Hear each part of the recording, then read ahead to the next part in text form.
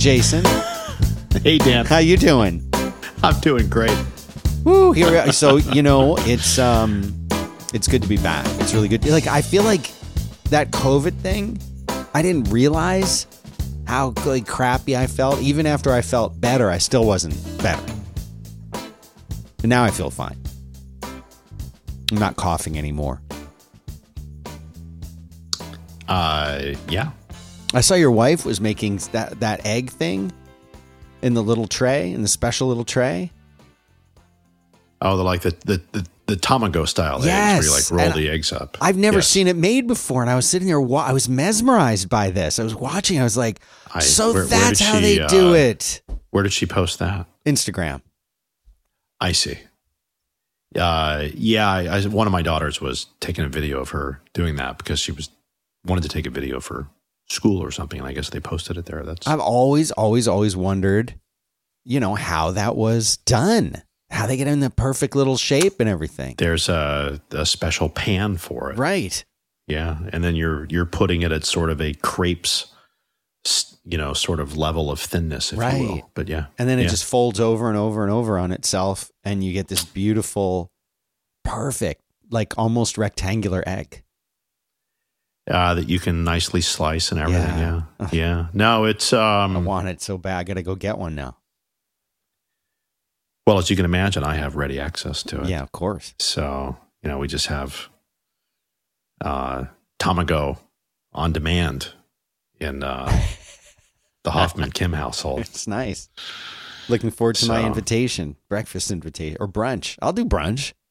You have a standing invite, okay. Yeah, you have a standing invite. Cool. But you're feeling over from the COVID. Yeah, I feel like this, like it was it's not like it was a long COVID. It was just a long COVID, Yeah.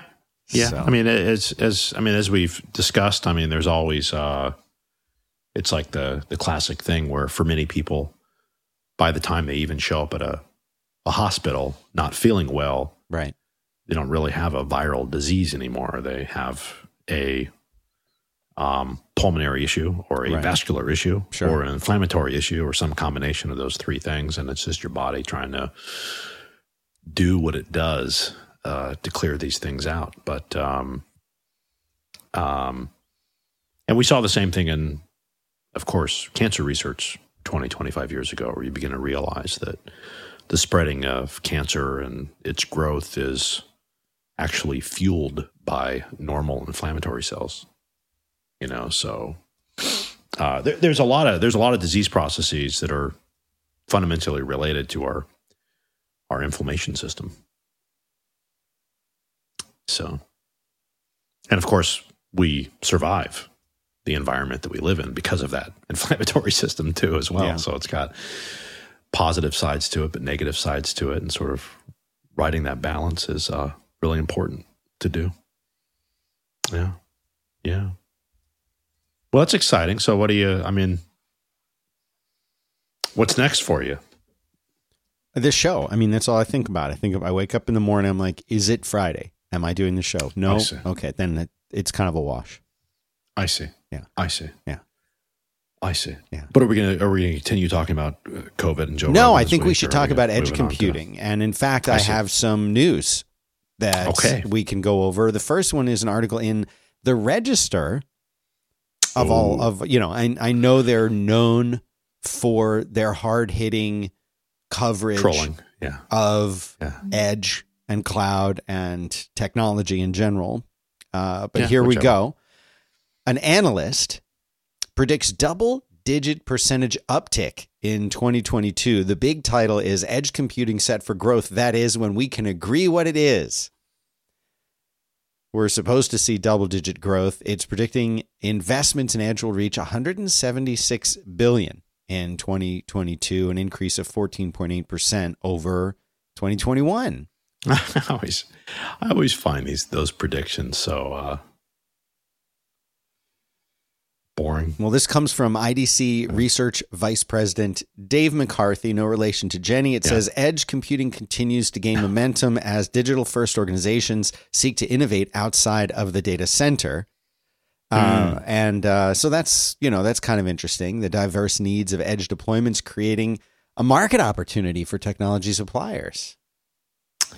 Yeah. I mean, I think everybody's expectation here, if I wanted to be straightforward around, quote unquote edge. And this is a topic you and I, of course, have talked about, on the podcast. But I'd say that if you look at most companies, they've developed a strategy around how they're going to use cloud. And they've developed a strategy around how they're using software as a service. Salesforce, Twilio, HubSpot, these kinds of things. And then there's been all this other stuff. And in many ways, edge is just becoming a very convenient top-level category to put all the other stuff under. And so you're starting to hear more companies talk about their cloud strategy, their SaaS strategy, and their edge strategy. Mm-hmm. So they can talk about those three things. So there's always this question of, is it new or not? Is it making something new or not? Are we just sort of recategorizing things? So for example, when you sit and you say, okay, a long-term defensible definition of edge is cloud is when I go and put my stuff over there. Edge is when I keep it here. SaaS is when I consume it sort of at a higher level, right? And that's the core of what people are basically saying. So, for example, this would mean that you can expect analysts over time to take a company's mainframe strategy and put it as a bullet point under their edge strategy, ironically. If it makes sense for something to stay on premise or stay in a known location with known things on it, that'll become part of people's edge strategy with time, and you'll find analysts lumping it together. It doesn't answer the question of, are we actually creating new opportunities? Or are we creating a new market? Or, what does it sort of look like? And so I think you'll find a lot of that,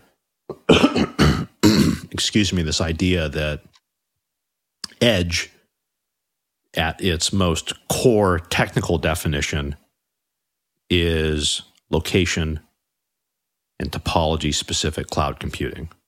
That anytime you need to take these types of cloud concepts and architectures and do it in a known location with a known network topology on top of it, people are going to call that edge. And so that's all it is. And then they'll start categorically moving things under there. And so, the good news is, I think from an analyst standpoint and people that do strategy and everything else, that you can sit down, you can in fact do your cloud strategy, your edge strategy, and your SaaS strategy. You have those three, and you can comprehensively talk about it. And, categorically, you're in a minimum 3 legs for your stool to stand on. Mm-hmm. You know what I mean? Yes. Because people like to talk about things in the Father, Son, Holy Ghost.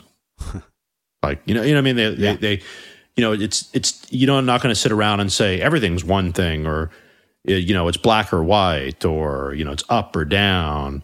But anytime you move into Father, Son, Holy Ghost, it plugs right into this human brain of, it takes at least 3 points of contact for something to be specific.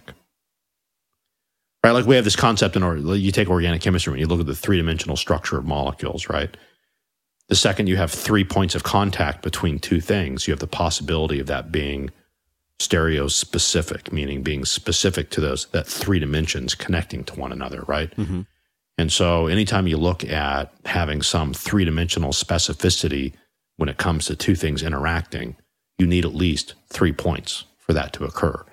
And I think that plugs into the human brain of, well, once we can sort of go and get to categorically 3 things, and everything can lump under those three things, then that's like an analyst's dream, right? Or a consultant's dream. Mm-hmm. I could roll in and say, well, cloud strategy, let's evolve that. Your SaaS strategy, let's go and evolve that. But now let's actually take all the other sort of shit that you do, and we're going to pull it under really sort of a comprehensive edge strategy. And then we're going to take these three things and talk about how the three things relate to each other. You are getting to the point now where,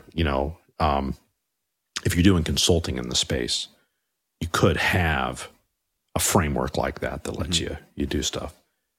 The thing we all have to be careful of is what that means is when people start saying that edge is going to grow the following ways, or edge is going to be this size, or edge is going to have this % of growth, the assumption people often have when they do that is that is starting from zero, right? Meaning you could sit down and say that somebody like Amazon Web Services was net new offerings from Amazon that started from zero, and then they grew that.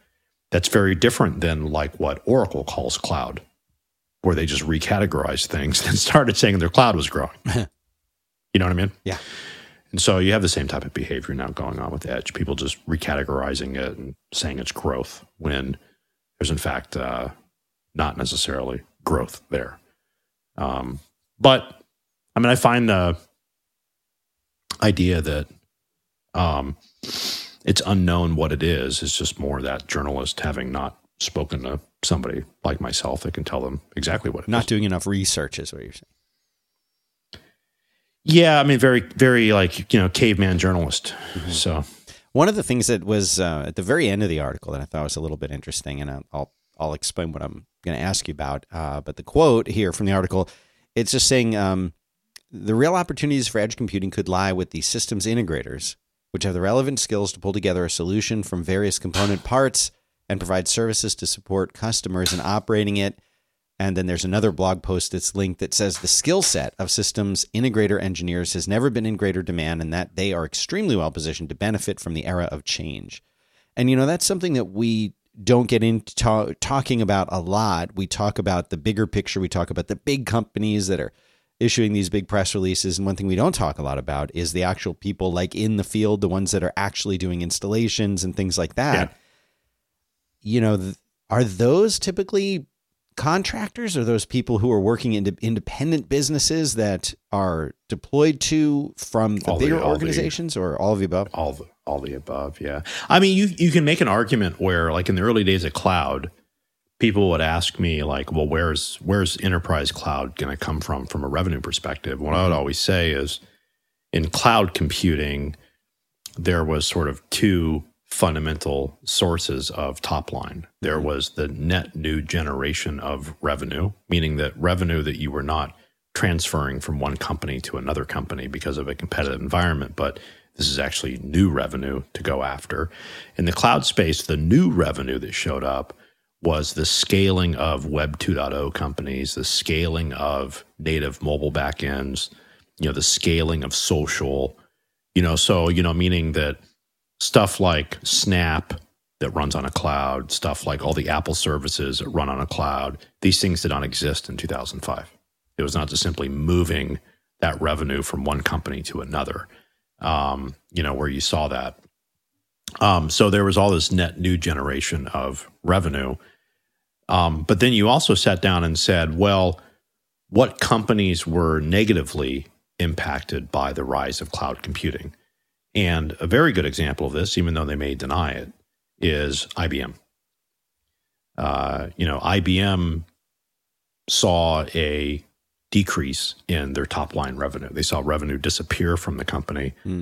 And it disappeared from those types of services. So I would say that for the appearance of cloud computing, while there were new service opportunities that emerged, and there were new system integration opportunities that emerged, and while there were new consulting opportunities that emerged, just like how you have product companies, you can have services companies too. When you look at the range of services, they range from consulting, meaning you're just suggesting what people do, to you doing it for them, right? Which may sit down and say, you may call it system integration or value-added reselling or so on like that. And then you can sit down and say that people are even managing. So you have the managed services industry around these things and the like. Cloud was very disruptive to the services industry, which is something we don't talk about a lot. And I think that there was a lot of efficiencies there around moving from very system integration heavy things to much more sort of automated product-based approaches. And so, historically, there's probably some X% of AWS's revenue that came from somebody sitting there and saying, well, rather than me having my IBM team move my shit from this thing to that thing, I'm going to have these other people just put it onto AWS, or I'm going to have these guys, we're just going to move it from an in-house, thing on a mainframe to a SaaS offering. And one of the big motivators for always doing that is that it's better, faster, cheaper. And so, so naturally the rise of cloud was degrading to some existing system integration style businesses and that type of thing. But it also allowed the emergence of, for example, a lot of the services companies that are based in Asia, specifically India, to rise up and start doing native cloud services around sort of X and helping people move to the cloud and, a number of things like that. So there's also new opportunities that basically pop up. So it's difficult to, if you looked at, say, the mobile industry where you have somebody like, an Ericsson or Nokia that sells a product like base stations, but also then sells out rollout services of rolling out those base stations. You have these things where if you have a lot of innovation on the product side, you can really bring the unit cost of that product down. You may go from, say, a $200,000 base station to a $2,000 base station, but it still costs $20,000 to go install it. And you may still have to maintain it and that type of thing. If you're starting to do something a bit innovative from a wholesale product perspective or so on, where maybe these things are already managed and pre-deployed and people can turn subscribers on and off, then naturally that type of SaaS offering, if you will, would go and degrade a system integrator that's doing a rollout service. So you have to go beyond just sort of a blanket statement, if you will, and sort of say, okay, well, at the core, there's always going to be this interaction between product and services. And, probably the core way to do it is just, in sort of the jobs to be done, type thinking. And, meaning that a company has a job that needs to be done. And the question is, who's going to do that job? Is an employee at the company going to do that job? Is an employee at another company going to do that job? And then what's the degree of automation and products that person uses to do it? And do you eventually get to the point where it's all product-based and fully automated? But the reality is somebody at a company just needs something done. There's a job to do. And in the early stages, it may be manually done by somebody, but then it's more automatically done by somebody. And then eventually that somebody may be entirely automated out. And there may be things where that person works for you or doesn't work for you or so on like that. And so in a lot of ways, the jobs to be done type framework provides a singular framework that you can go and look at this. And whether something is a product or a service or integrated or not or anything else is just part of a normal continuum like that versus, that sort of thinking, if you will. And, probably also from if you're in something that's very services heavy, you find these companies where if you look at some mix of what you'd attribute as like, here's human beings doing work versus here's software doing work, so sort of product versus services. You always find some mix as well that, of course, 100% product companies are more profitable than 100% services companies. Right. And then there's sort of a point in the middle where you, in fact, if you're 50-50 product and services, like, for example, this is where an Ericsson was, there's actually like a U-shaped curve there, where the worst profitable situation to be in is where 50% of your revenues from product and 50% of your revenues from services, because you're not able to do an optimization around people and geographies, and you're not able to do an optimization around product. There's always some conflict, in that. And so oddly enough, you can draw this curve where the most profitable situation is to be 100% product. And then your profitability comes down as the services revenue increases. And then when it hits about 50-50, it starts going up again, but not as high. So meaning like you can do, high margin products, but you can't do high margin services, which makes sense when you think about it, because there's sort of the hard cost of people, which depending on the country that you're in has real ramifications, whether it's a unionized state or whether, that kind of thing, that hiring somebody in Indonesia is very different than hiring somebody in Germany. Right. For example.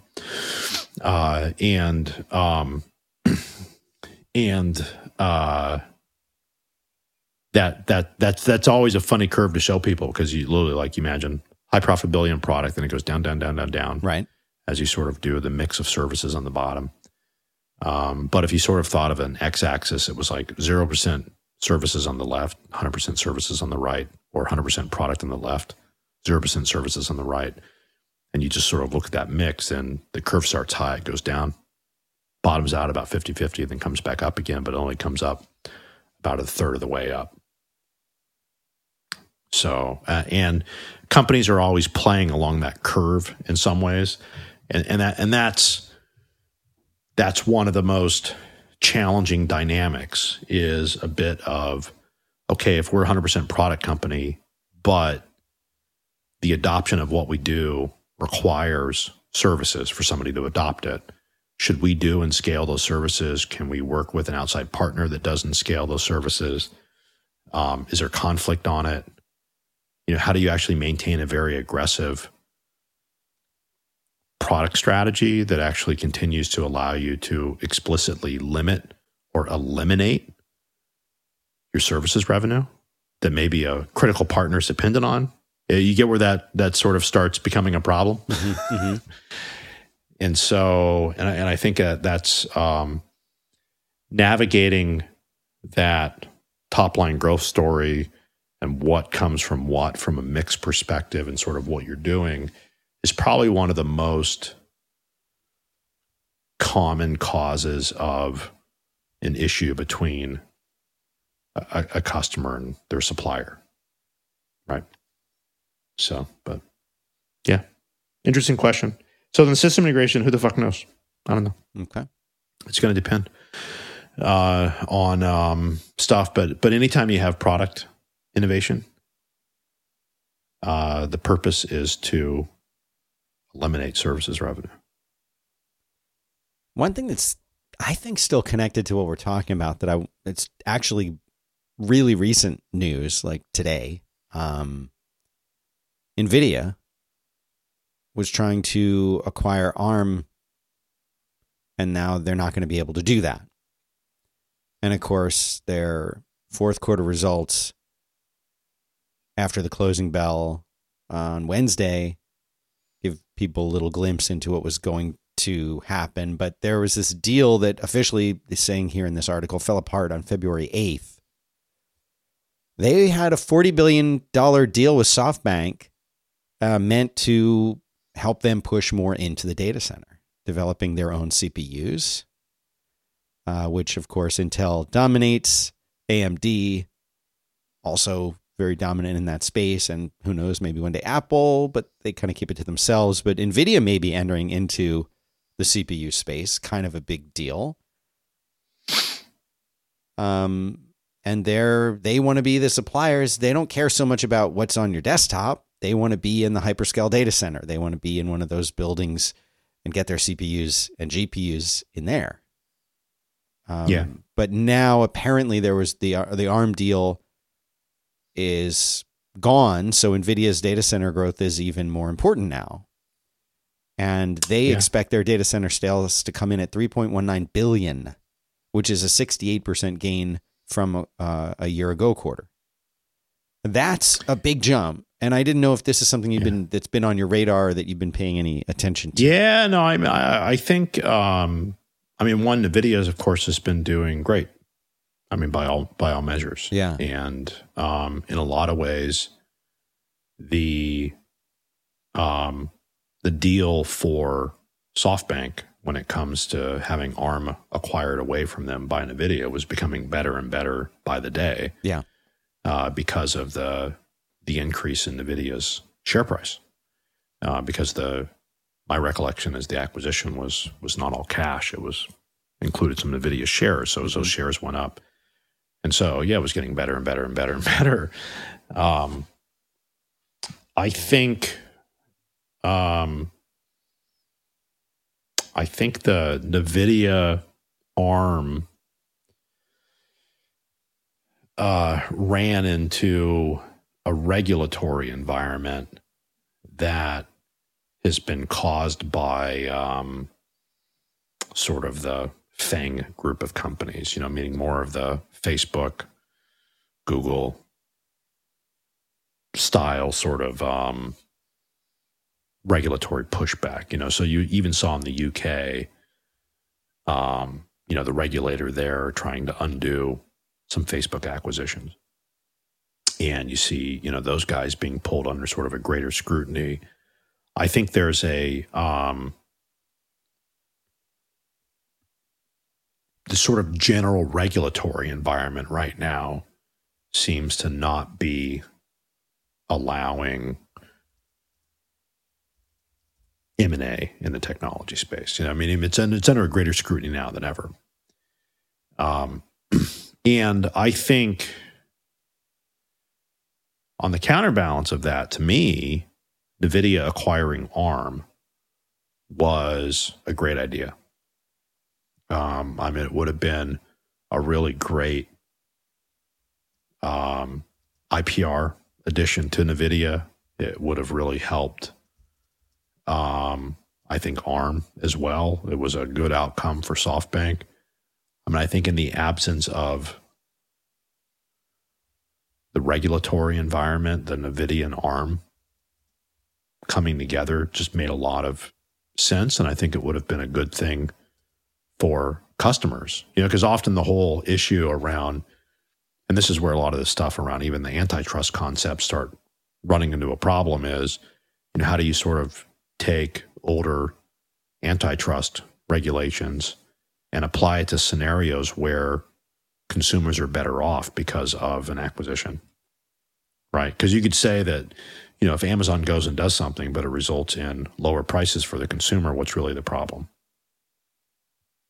Right. Or how do you go after somebody like a Facebook from an antitrust standpoint when their offering is fundamentally free to a consumer? Mm-hmm. And so we have, I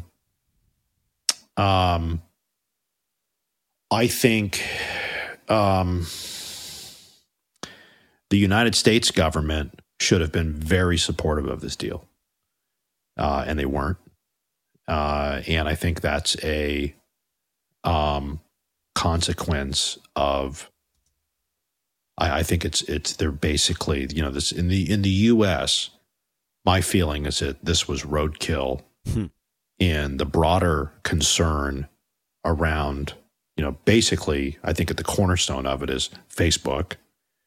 And I think the freak out there is a bit of the realization of how central Facebook is to the overthrowing of governments. So, there's like a little bit of, no, but if you stop and you think about it, from the Arab Spring all the way up to, Trump's election, and even sort of the, the issues around, the January 6th, I'm going to go ahead and call it an insurrection, the January 6th insurrection, 2020. Mm-hmm. You look at all that's fueled by the social media. And we saw literally from the Arab Spring up, that's when it first occurred where, back, because you recall back then we were talking about, Facebook's impact on, the population of countries. We're talking about it in a positive way because it was leading to the overthrow of these foreign governments, right? But then you start seeing elements of that type of division occurring here in our own country, and people go, whoa, well, hold on a minute. Maybe these technology companies, quote unquote, are too powerful. But then I think that same thinking then got applied to this deal. Now, in this deal, what you had was a U.S.-based company, NVIDIA, acquiring a company that grew up in the UK. Mm-hmm. And that's where ARM's, history is. Of course, ARM came from good old Acorn Computers. So literally the name ARM comes from Acorn RISC machine chips. The company was done over 40 years ago. And it was the people that made, the BBC Micro. They made literally like, the BBC's little, that, sometimes they're called, the British Apple, and that they sort of did that kind of thing like that.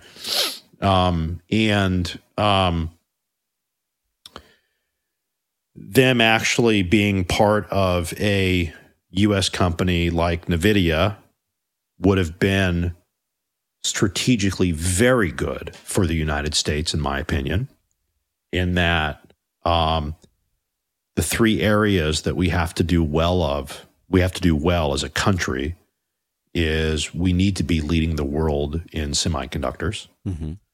And it shouldn't just be Intel doing that.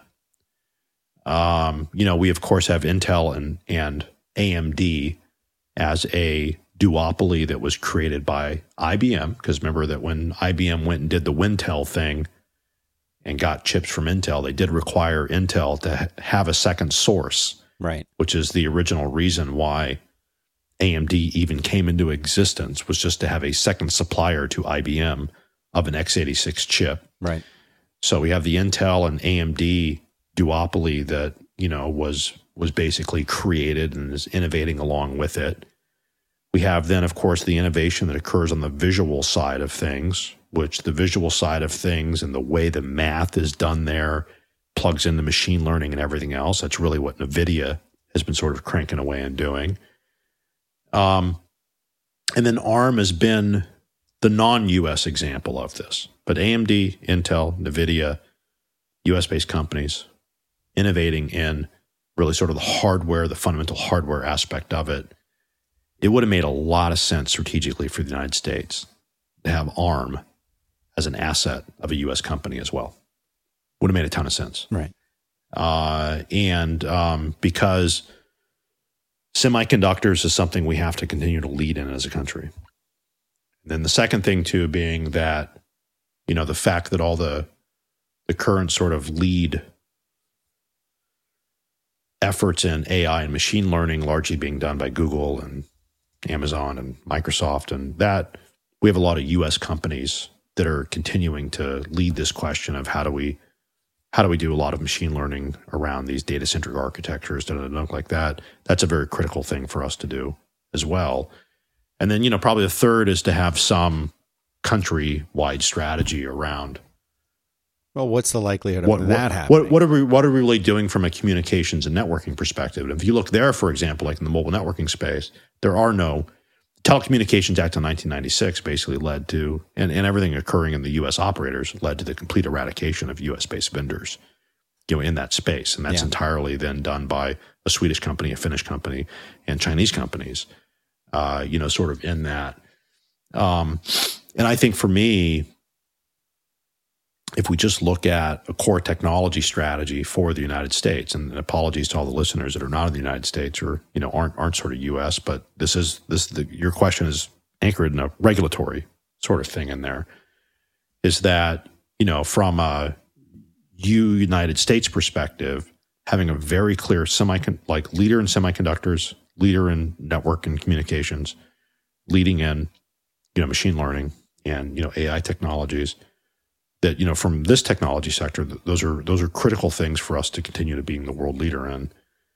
I think the NVIDIA ARM would have made a tremendous amount of strategic sense for our regulators to actually make sure occurred here. but they didn't. And then, the other regulators piled on to that. And, this thing ended up largely dying because of that, in my opinion. Mm-hmm. There's a new report. We've got time for this. There's a new report highlighting cloud-native migration challenges. So the migration to cloud-native brings large-scale shifts for the communications service providers, including move to microservices, standardized access to microservices via API exposure, integration of multiple operational layers and domains for application management, and automation across the application lifecycle through the use of DevOps. So the article goes on to say that these are profound changes. Yeah, and I think but it goes back to your original question. That? I mean, it doesn't, that's just called work. No, but you know what it is the, and this is where the profound changes is, see what, and again, people always treat this like some big mystery. Okay. And I think, are they profound changes? Yes, but not because of cloud. They're profound changes because your technical architecture always gets mirrored into your organizational architecture of your people, which then gets mirrored into your operational architecture, which gets mirrored into your financial architecture, which gets mirrored into how you procure and sort of everything else and how you run your supply chain. And so corporations do attempt to be efficient. And so what we realize is that the efficiency comes from many of these different architectures mirroring each other. When one of them changes, the others have to change as well, or you have to run multiple architectural tracks. So, you as a software guy that does apps, it's a little no different than deciding to architect the next version of your app completely differently.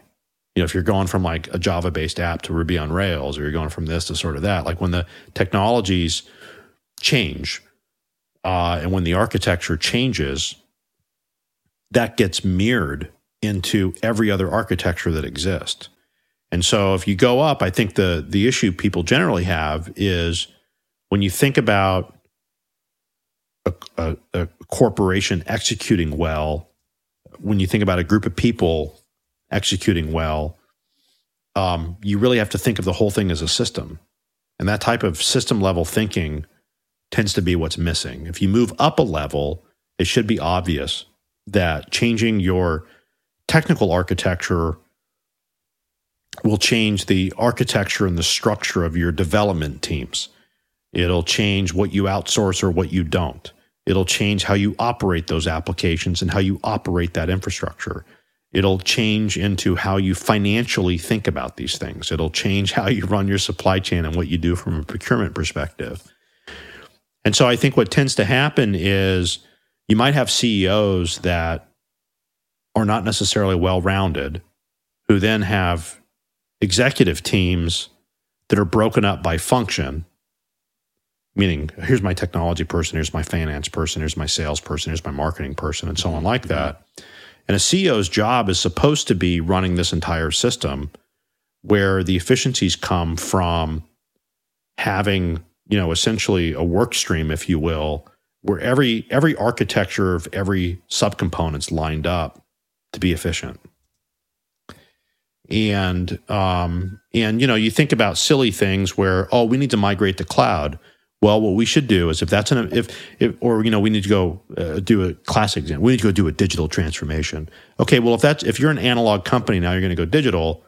That has to be a CEO level thing, and he's going to have a person, and it's going to be another track. And then you're going to be thinking about how thing goes from one thing to the other, and you have to do these types of changes in a way without the sort of without creating a ghetto in your company. Where you're sitting there and saying, oh, well, these are the new people that are innovating, that are taking the company, but the bulk of what we do needs to be done by you people. And then everybody that's there, you can set up almost these two cultures, or one of the cultures just feels like shit the entire time because they're like dealing with this. So, from a leadership perspective, I think it really is, you want to do cloud native, fine. You have an architectural change. And so the question really becomes, what are the technical architectures that you have in your company? How are those reflected into the organizations, the way your people are organized, and who does sort of stuff like that? How does that feed into your financial structures? How does it feed into your supply chain? How does it feed into like all this sort of thing end to end? If you really think about it from a proper end to end perspective, then you can go and navigate something like this well.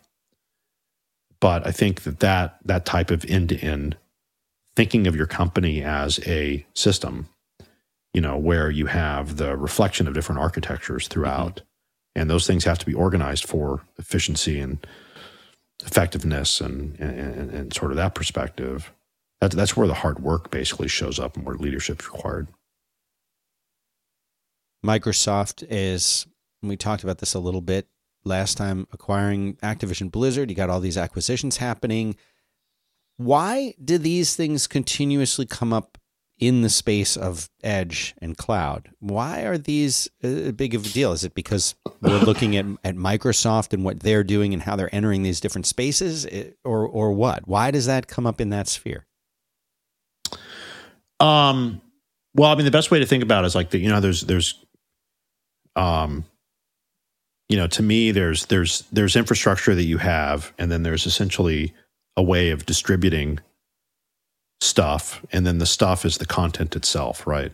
And so, a good example on this is that you're going and watching a movie, and if you know how movies are made, and funded, but then you may have a distribution group like Netflix, which runs its own content delivery network that all sits on top of Amazon and their own sort of stuff, right? You know what I mean? Mm-hmm. And so that content is static. Everybody consumes and watches the same movie. And so, if you're sitting there and everybody's got the same type of displays, the same type of devices, a relatively known range of them, they're all consuming basically different resolutions, but of exactly the same content that sits on exactly the same content delivery network that's delivering static content out to, a range of devices, but everyone has the same viewing experience, and it's one direction like that, then you have that whole sort of content world, right? If you just think of this from a content perspective, then you say, well, is there any content that's interactive? Like a classic way of thinking about this is a movie where you get to make a decision on what the next step of the movie is or how the plot moves. Like you put input in, right? Right. Well, the best example of where you're continuously putting input in and changing the plot of a movie is when people play games. That's what gaming is. Gaming is interactive, personalized content that technically then requires a bidirectional stream of data. And as you can imagine, dealing with a unidirectional stream of data, if you have non-interactive, non-personalized, unidirectional stream of data content, that is different from interactive, personalized, bidirectional stream of data content, just logically, right? And gaming is one of the categorical examples of that type of interactive, personalized, bidirectional content. And so naturally it needs something that's different than just optimizing a video being sent to people at different resolutions, an image being sent to people at different resolutions. It's different, right? And it's no different than somebody reading a static website versus somebody interacting with with a web app, right? And so a static website, as you know, can just run on one box and doesn't require a lot of stuff, and it delivers everything out. Right. A web app requires more infrastructure, right, Dan? Absolutely. And the more interactive it is, the more personalized it is, the more formal like this, then the larger of a data set and the more that person's workload needs to be broken out from other people's workloads. And so then there's greater infrastructure demands, there's greater performance demands, everything like that, right? And so you see a similar thing as we sort of transition from content delivery networks that are really around delivering static, non-interactive, non-personalized, unidirectional content into dynamic, interactive, personalized, bidirectional content. That's the difference between being a quote-unquote edge and being just a content delivery network or a network that sort of goes and does that. Edges are meant to be more computational and have more data capabilities and the like. And that's all that is. So to me, Microsoft buying Activision Blizzard is no different than Netflix going and having its own content. So they're just basically sitting there and saying, well, we have infrastructure and we have a distribution network, and then we have content on top of it and other people's content on top of it. And that infrastructure and that distribution network is evolving and scaling to a larger footprint so that we can handle things that are more interactive, more personalized, more bidirectional, more computationally intensive, more data intensive, more like this. And so as a result, we can handle a wider variation of content too that has those same characteristics. To me, that's all it is. So, and you can say the same thing as we head into all the metaverse stuff. What's that? Okay, well, that's just, again, interactive, personalized, a bidirectional stream of content that is now going to an entirely brand new display that's interacting with people in an entirely sort of like different way, like that. But those people tend to be sitting still and going and doing it. If people then go the next step, where now they're going to be moving around in the outside world while doing that, well, you probably want to make the glasses see-through so that they can go here or there, or you have to be delivering them an experience that's the real world and the meta all together in sort of the following ways, where it's real time, where they don't hurt themselves. And if you take the person out, now you say this is two fucking drones or two cars, well, those two cars need to not run into each other.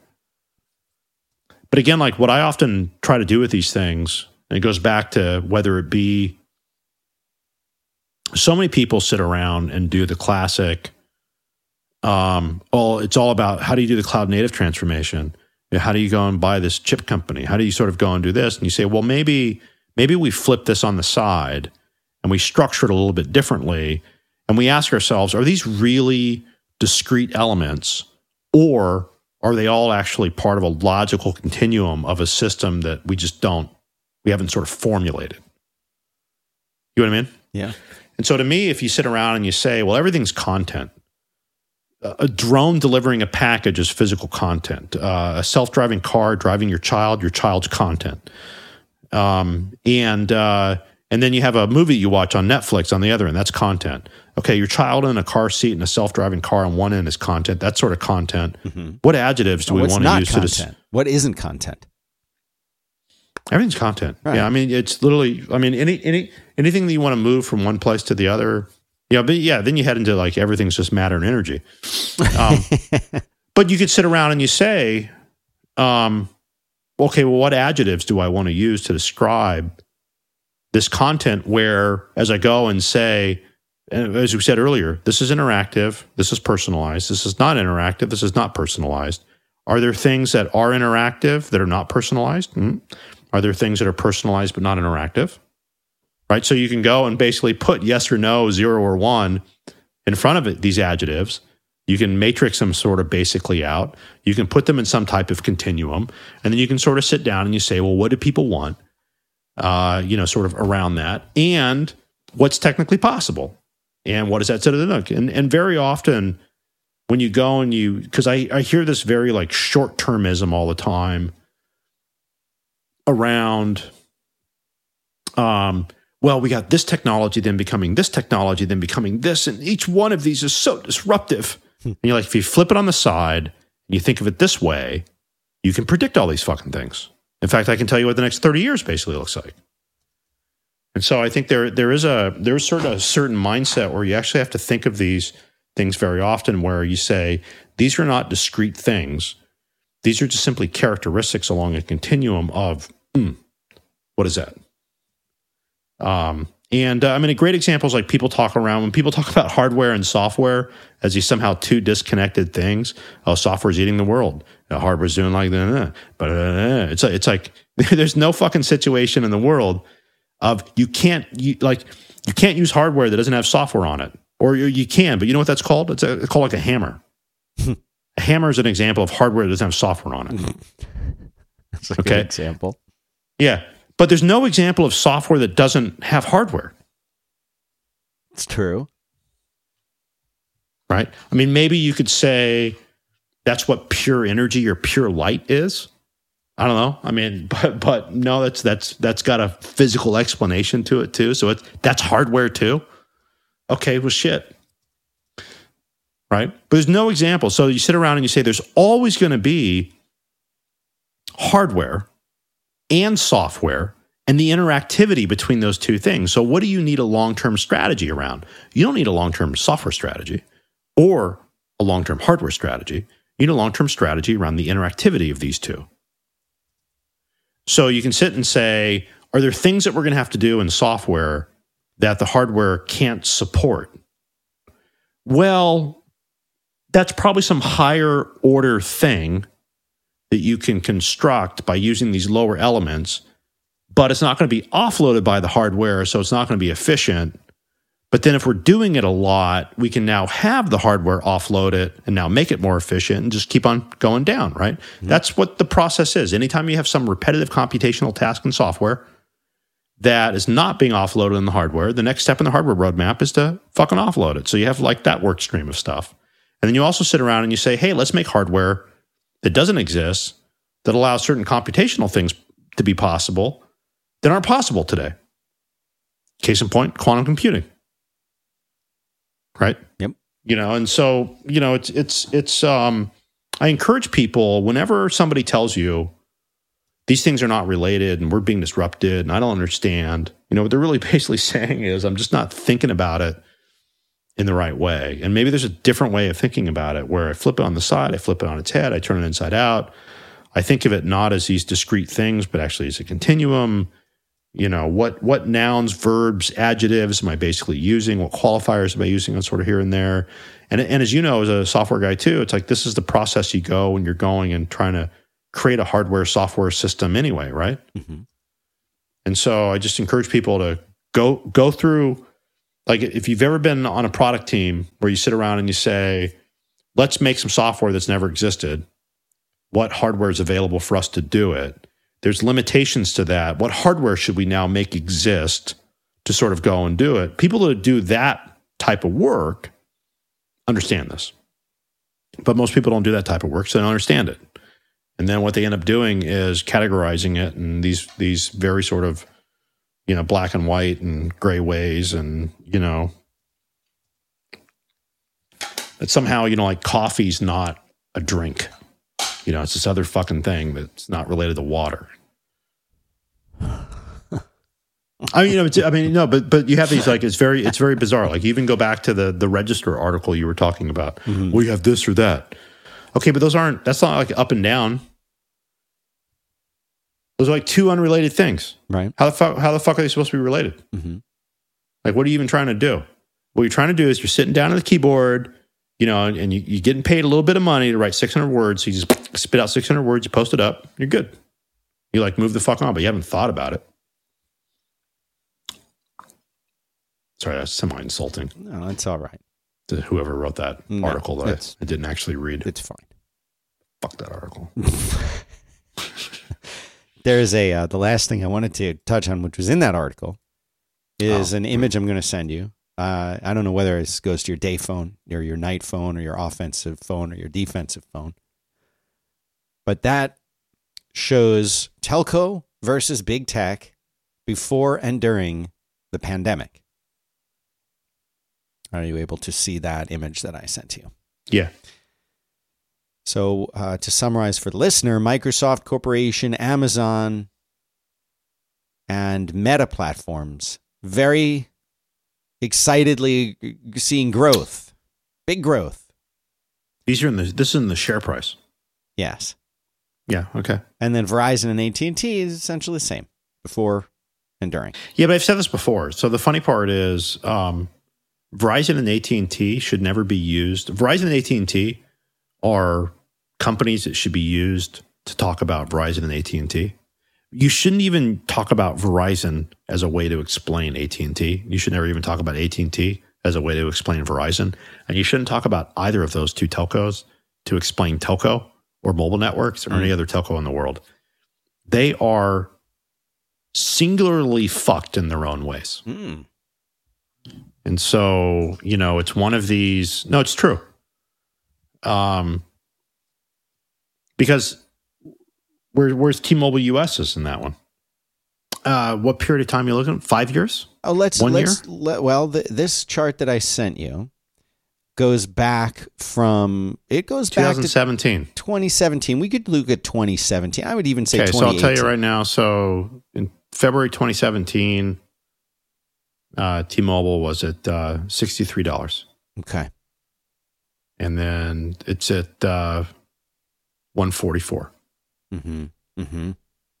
In that 200%? Sounds like it. Yep. So it would sit up right there with Microsoft, Amazon, Meta, wouldn't it? It would. So why do you think that they're highlighting only AT&T and Verizon? Just to try to demonstrate sort of the bias. Confirmation bias situation. You have Microsoft, Amazon, Meta there.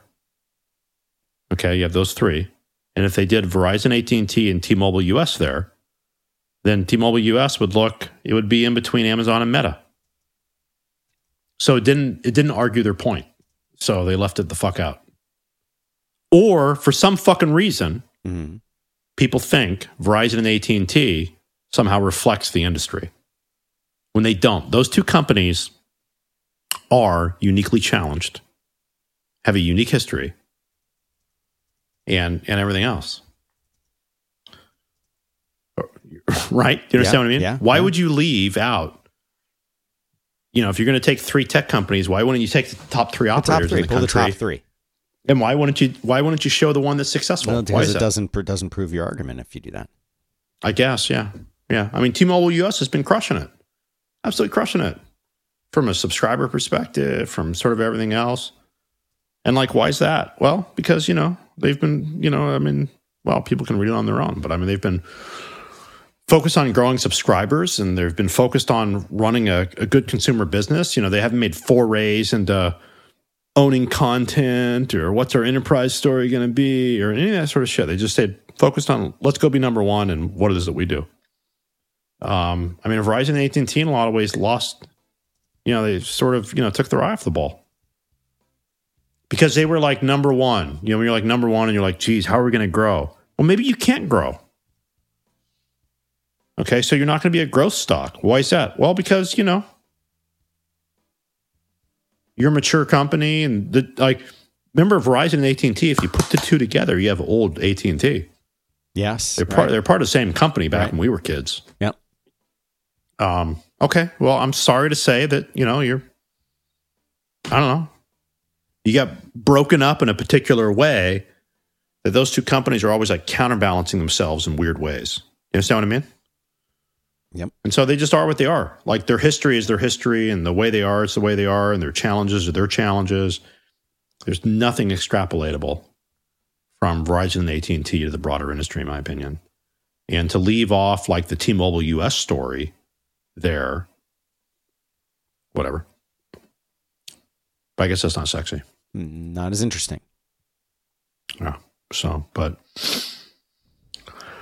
what's that article that had that picture in it, that graphic? That is in our show notes. People can go to livingontheedge.show /20, and they can see those links here. And I'll send you that one in just a moment so that you can see it personally. But it's I don't. You don't care. So people want to get in touch with us, Jason. They're going to go to livingontheedge.show /contact. There's a little form there. They can fill it out. And also, you exist on Twitter. You're Jason H. I'm at Dan Benjamin. And that's it. And we've got some really cool stuff. I don't want to spoil it. I don't want to spill the beans yet. But we've got some guests coming up. We're going to be doing some video stuff. Big stuff happening. Big moves being made. Can you handle the big moves? I can. Okay. Well, I hope our audience can too. That's it. That's all we got for this week. Thanks very much to you, Jason. Talk to you next week. Bye, Dan.